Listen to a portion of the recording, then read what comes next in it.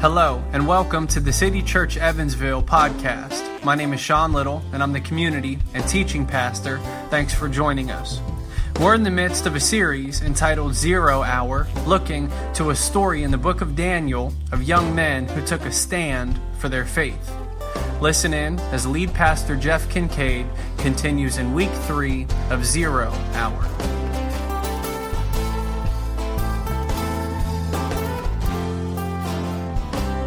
If you have a Bible, turn with me to Daniel chapter 3 this morning. Daniel chapter 3, I'll meet you there in a moment. If you're new to City Church, or if you are joining us by our podcast today, we're in the third week of a 4-week series called 0 Hour. What will you do? And what prompted this series is the growing recognition on the part of many thought leaders in Christianity that our culture is changing rapidly and in many ways becoming not just less Christian, but even anti-Christian. And when we use this phrase, 0 hour, what we're referring to is this. If a day were ever to come in which you had to make a decision between denying your belief in Christ or facing persecution of some kind, what would you do? That's what we mean by 0 hour. You have to make a decision, let's say. It's deny Christ or lose your career. Or deny Christ or lose your freedom, or deny Christ or lose your home, or even your life. What will you do in that moment? That's what we mean by 0 hour. One of the things that I really love about City Church is that we're a very generationally diverse church. I think that's ideal. Most churches don't have that, by the way.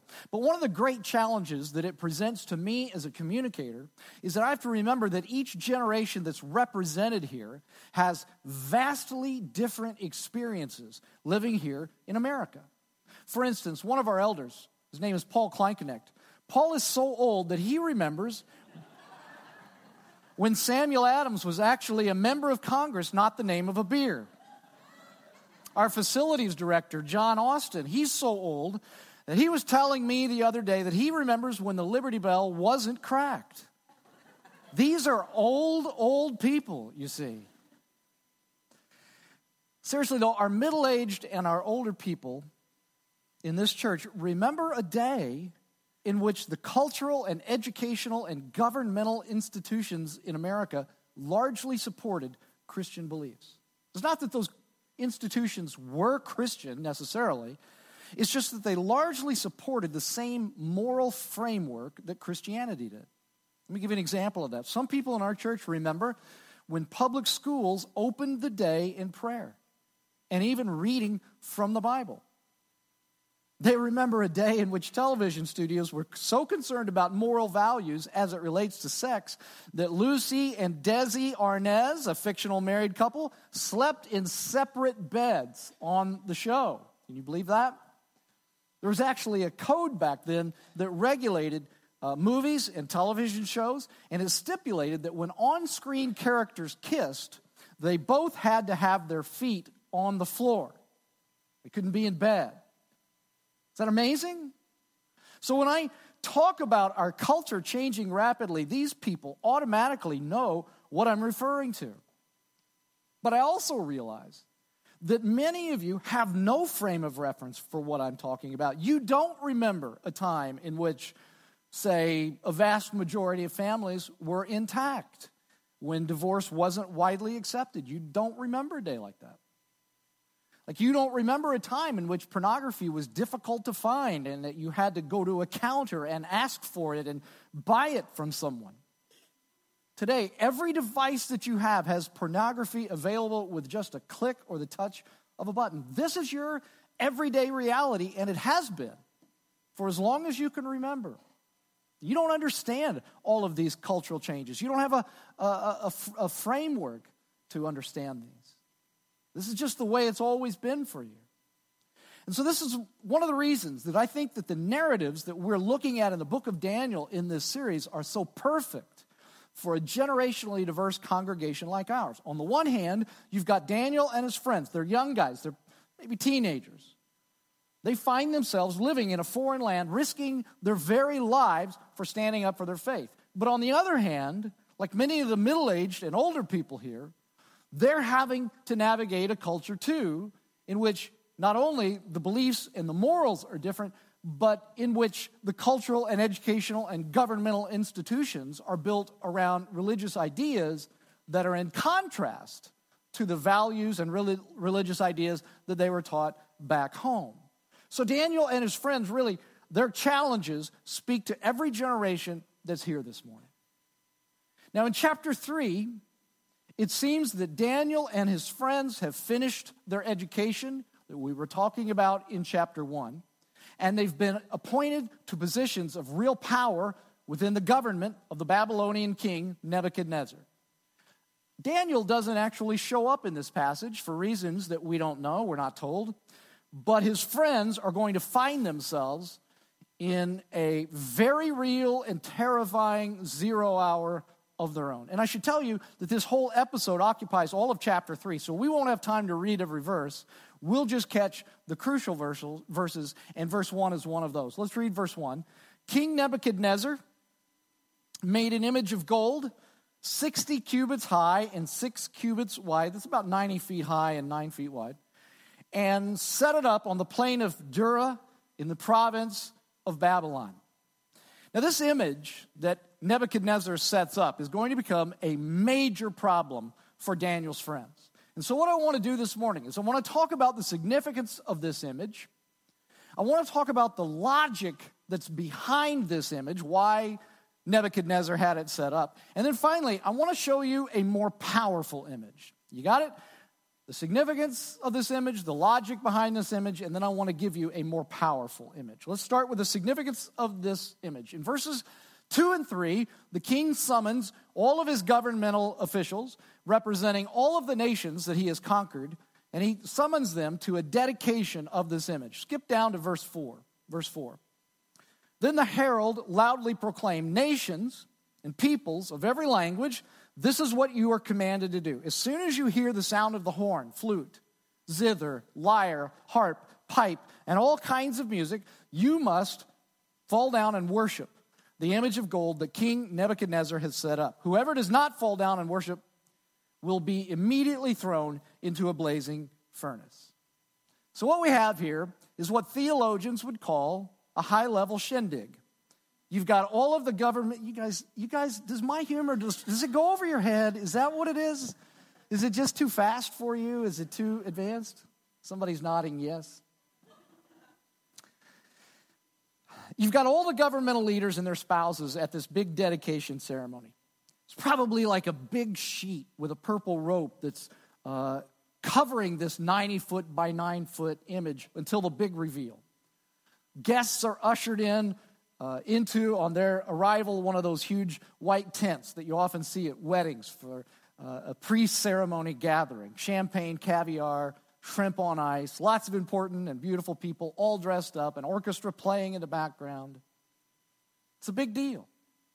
Now, it's usually assumed that the significance of this image is that it was an image of Nebuchadnezzar himself. And so they would say, well, he's demanding that people worship him. But the text doesn't say that.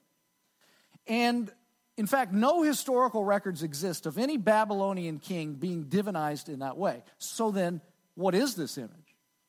Well, some have suggested maybe it's an image of a Babylonian god. But the text doesn't say that either, and there's plenty of opportunity for the text to say that. What seems most likely is that this was an image of some kind that represented the whole pantheon of the Babylonian gods collectively. Like all of their gods represented in this one image. Now, as the ceremony begins, everyone gathers around this image, and the royal herald explains to this elite and this diverse crowd, says that when the image is revealed, the orchestra will start playing, and he says the only appropriate response, it's not polite applause, it's to hit the ground and worship this image. And if you don't, you're going to be thrown into the blazing furnace. So it's bow or burn. Those are your choices. Now, why would Nebuchadnezzar do this? What's the point here? Well, if you think about it, he knows that he's got all of these nations that he has conquered that are represented here. And all of these nations have their own gods and they have their own religions. But how in the world do you ever have peace in such a multicultural empire with so many religions represented and so many gods represented? Think about his alternatives. He could say, well, stop worshiping your gods and only worship the Babylonian gods. That's going to start a religious war, though. That's not a good option. The better option, the better alternative, is to convey that, listen, it's okay to keep worshiping your gods, but you just need to add the Babylonian gods to your pantheon of gods. Just add them. You know, you've got your gods, that's okay. Here's some more gods. Just add these gods to your pantheon of gods. What he's declaring is that, please understand, he's declaring that his nation is going to be a religiously pluralistic society. That's the significance of this image. It's a symbol of religious pluralism. In other words, what he's saying is, you can worship any gods that you choose to worship as long as you don't worship any of them exclusively. You must declare by falling down and worshiping this idol that all gods are equally valid and that no one God is absolute. No one's God is absolute. No one's truth represents the truth. No one's God is more authoritative than any other God. All of the gods are equally valid, and no matter which God you worship, all of them lead to the same truth. Does that sound familiar? It's amazing how modern Nebuchadnezzar is. This is very much 2017 American culture. And to the average person at this dedication ceremony, or the average pluralist in America today, this whole situation is like, it's no big deal. Sure, fine, I believe that there's a lot of gods. I'm not so bigoted as to believe that there is only one God.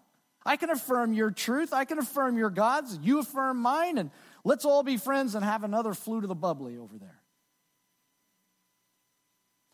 But what about you?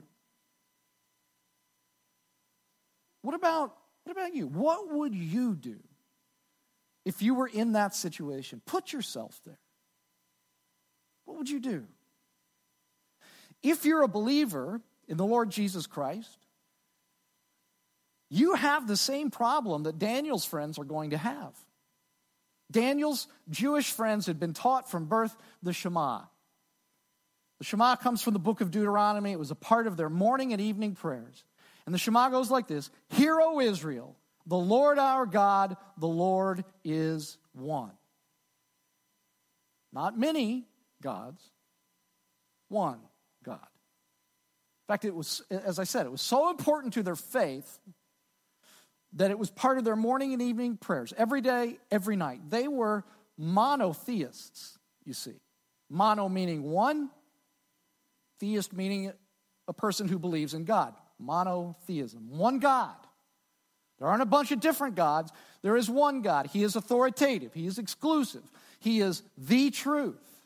That's what they believed. And if you're a follower of Christ, you believe that this same God that Daniel and his friends worship, you believe that this same God revealed himself in the person of Jesus Christ, who is both God and man, and who once said this: I am the way and the truth and the life. No one passes to the Father but through me. Now that's a pretty exclusive statement, wouldn't you say? And so if you bow down here, if you just hit the dirt out of expediency, you're denying what the God of truth proclaims. What are you going to do? What are you going to do? It's a gun to your head. Bow or burn, which do you choose? Now, I thought about this week, and I wondered, well, what would I do in this situation? And I have to say that the thought crossed my mind, well, what's the big deal? Bowing down, hitting the dirt doesn't really mean that I worship this image. I can just do that on the outside, but know that on the inside, where it really counts, that I only worship Jesus, not this ridiculous image in front of me. And for a moment, I felt relieved. Great, I don't have to do that. But then it dawned on me, that doesn't work.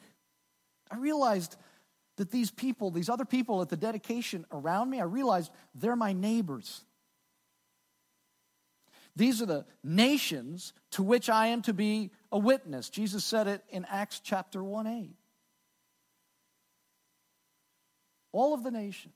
Be a witness to all of the nations, to Jerusalem, to Judea, Samaria, and even the remotest parts of the earth. Here they are, right here. These are the nations that I'm to be a witness to. How can I tell them that the most important person in the world is Jesus, and that the most important thing in life is to believe in this Jesus, and then compromise by worshiping this ridiculous thing in front of me? I'd be leading them astray. I have a responsibility to them. Even if I don't know them, I have a responsibility to them. So I can't bow. But then I look over at that huge furnace that they've got roaring over there, and I think I definitely don't want to burn either. That thing is so hot you can feel it over here in front of this gaudy gold statue. And I hear that burning to death is one of the most torturous ways to die. So this is a real zero hour. It's bow or burn. What are you going to do? What decision are you going to make? How important is the name of the Lord Jesus Christ being glorified? How important is that to you? You might not even known that when you became a follower of Jesus that you were going to face this kind of persecution. But Jesus said it all along. He said, listen, if they're going to persecute me, you know they're going to persecute you. If they hate me, you know they're going to hate you. Be prepared. Anyone who's going to follow after me has got to pick up his cross and deny himself. And that's what he was saying. What are you going to do? What are you going to do? Well, before we look at that, before we look at what Daniel's friends do, I want to just take a second now and I want to evaluate the logic behind this image. The significance of the image, the first thing I wanted to talk about, is that it's a declaration of religious pluralism. Nebuchadnezzar saying, we got a lot of gods here, there's no one God. Well, I want to talk now about the logic behind this image. Nebuchadnezzar's logical premise is the same as religious pluralists today. Here's the logic. You can't have peace in a society if people believe that their God is the exclusive God. It will lead to intolerance. You won't be able to have peace. Now, here's my question. Is that true? Is it true that if a people believe that their God is the exclusive God, that it leads to intolerance? Well, let's say for the moment that a religious pluralist today were to look at Islam. Islam is a very exclusive, monotheistic religion. What happens in Islam if you convert and believe in, say, Jesus? Listen to this. A Muslim man by the name of Javed, I think I'm pronouncing that right, Javed Khan, through a long series of events, converted and placed his faith in Jesus Christ. Listen to what he says. We're going to put it up on the screen, too, so you can read it if you want. I was baptized, he says, on 21st April 2013, and am trying to be an ambassador for Jesus in Muslim communities.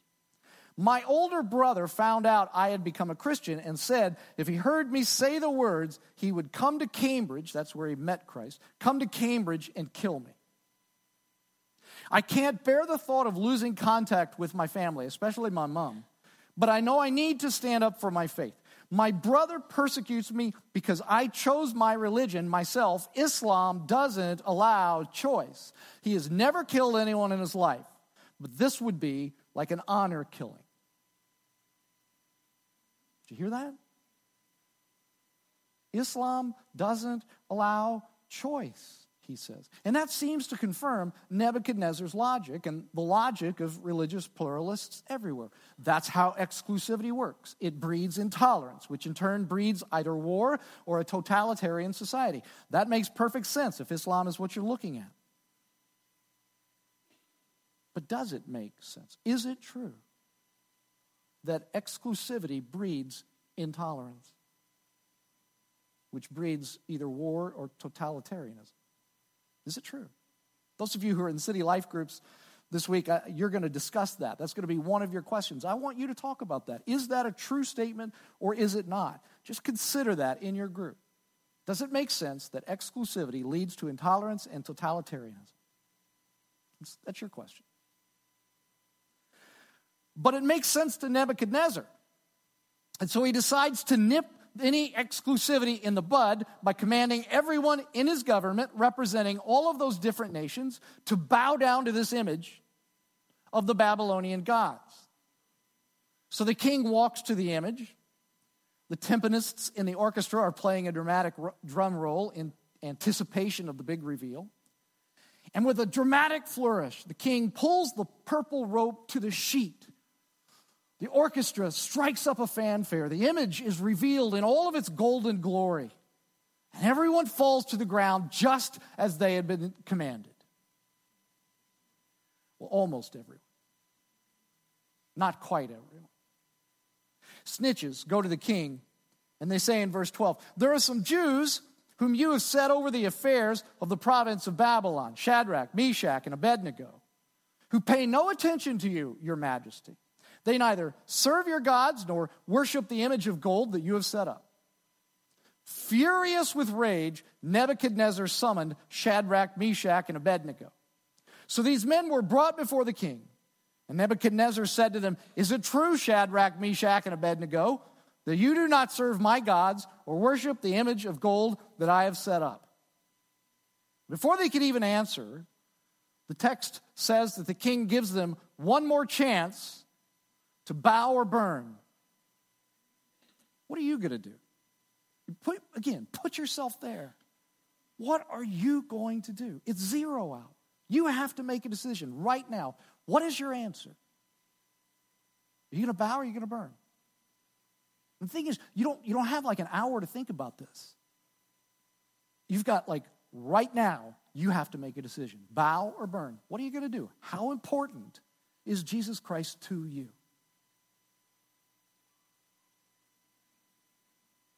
Verse 16. Shadrach, Meshach, and Abednego replied to him, "King Nebuchadnezzar, we do not need to defend ourselves before you in this matter. If we are thrown into the blazing furnace, the God we serve is able to deliver us from it, and he will deliver us from your majesty's hand. But even if he does not, we want you to know, your majesty, that we will not serve your gods or worship the image of gold that you have set up." And the text says that Nebuchadnezzar is enraged, probably embarrassed in front of his whole government. So he orders the heat in the furnace to be turned up 7 times hotter, the text says. His soldiers tie the 3 men up and they throw them into the fire. It's so hot, the text says, that the soldiers who throw them in even burn to death. But then something beyond belief happens, something that can only be described as supernatural, something that defies logic and undermines everything you think you know about matter. But we're out of time, so you have to wait until next week to see that. Okay. And don't you dare read your Bible this week and get ahead and find out on your own. Don't do that, okay? One last thing that I want to do. We've talked about the significance of the image. It's a declaration of religious pluralism. We've talked about the logic behind this image. The logic is that, anybody who believes in their God exclusively is going to create, they're going to be intolerant. They're going to create war and perhaps even totalitarianism.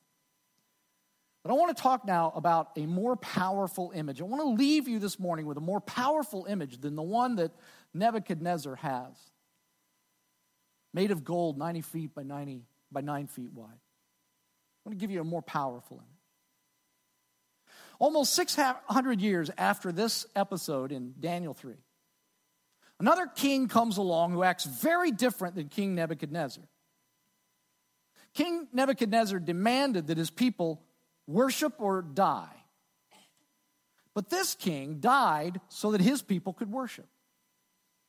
King Nebuchadnezzar, a Gentile, was so full of wrath that he threw 3 Jews into a blazing furnace. But this king, the king of the Jews, willingly took upon himself the blazing furnace of God's wrath on a Roman cross so that Jews and Gentiles from all of the nations who believe on him would never have to experience God's wrath. And I just want to tell you that until you set your mind's eye on that image of King Jesus on a cross,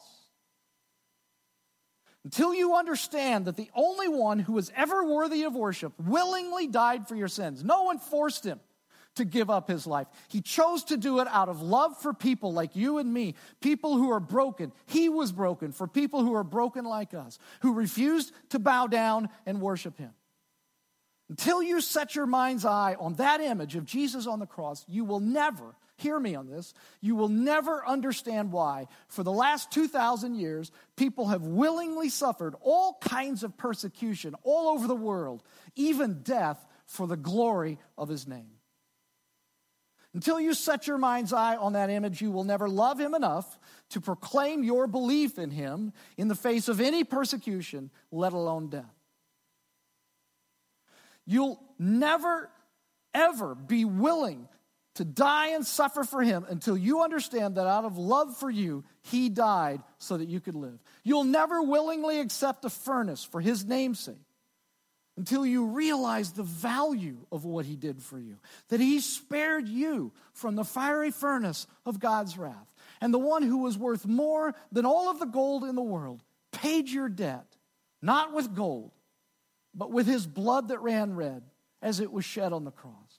You'll never be willing to suffer for him until you realize all that he suffered for you. Now look, none of us want to suffer.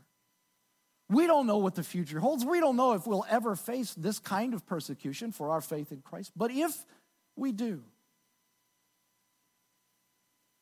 there's this old hymn that churches used to sing a long time ago. And the words, I wish I could sing. I'd sing it for you if I could, but you don't want me to sing. Here's how the words went. Some of you will recognize this. There is power, wonder-working power in the blood of the Lamb. There is power, wonder-working power in the precious blood of the Lamb. And we're going to take communion this morning in just a moment. When the ushers bring the cup and the bread representing Jesus' blood and broken body on the cross, if you believe in Christ, receive the cup and the bread and just hold on to them so that we can take communion together.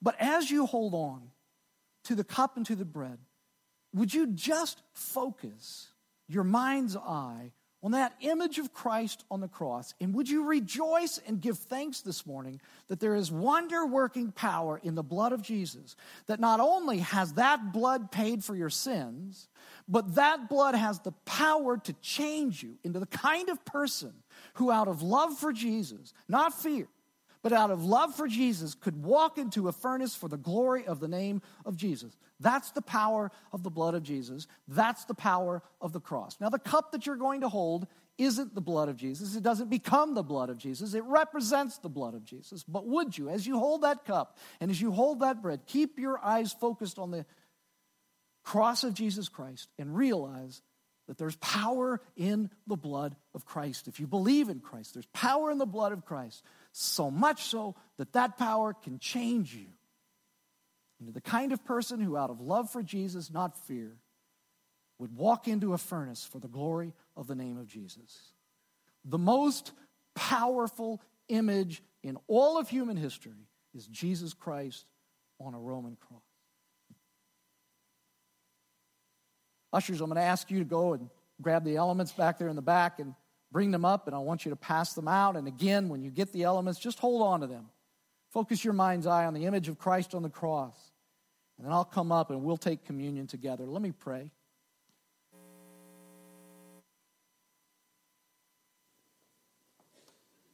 Lord Jesus Christ, all of us in this room have images in our mind, in our mind's eye, that mediate ideas that we have about the world and how the world works and what power is. And Lord, I pray this morning, I pray, Lord, that you would replace those images with the image of you on the cross. And Lord, I pray that for those here this morning that may not understand, that that you died on the cross for their sins so that they don't have to clean their life up to come to you. Pray that this morning as they take communion, this might be the first step of a relationship with you, Lord Jesus Christ. This might be their first act of faith. And then for all of us here this morning, Lord, would you just place that image of you on the cross in our minds? And Lord, would you remind us that the power of the blood of Christ not only frees us from our sin, not only cleanses us, but it also changes us. And in our suffering, whatever suffering we deal with and whatever persecution we might face in the future, that we are transformed into the image of you, Lord Jesus Christ. It's in your name we pray. Amen.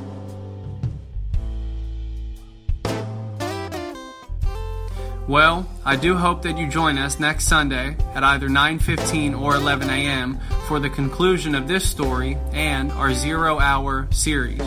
We're located at 314 Market Street in downtown Evansville, which is just 1 block south of the Lloyd off the 1st Avenue exit. We'll look forward to seeing you.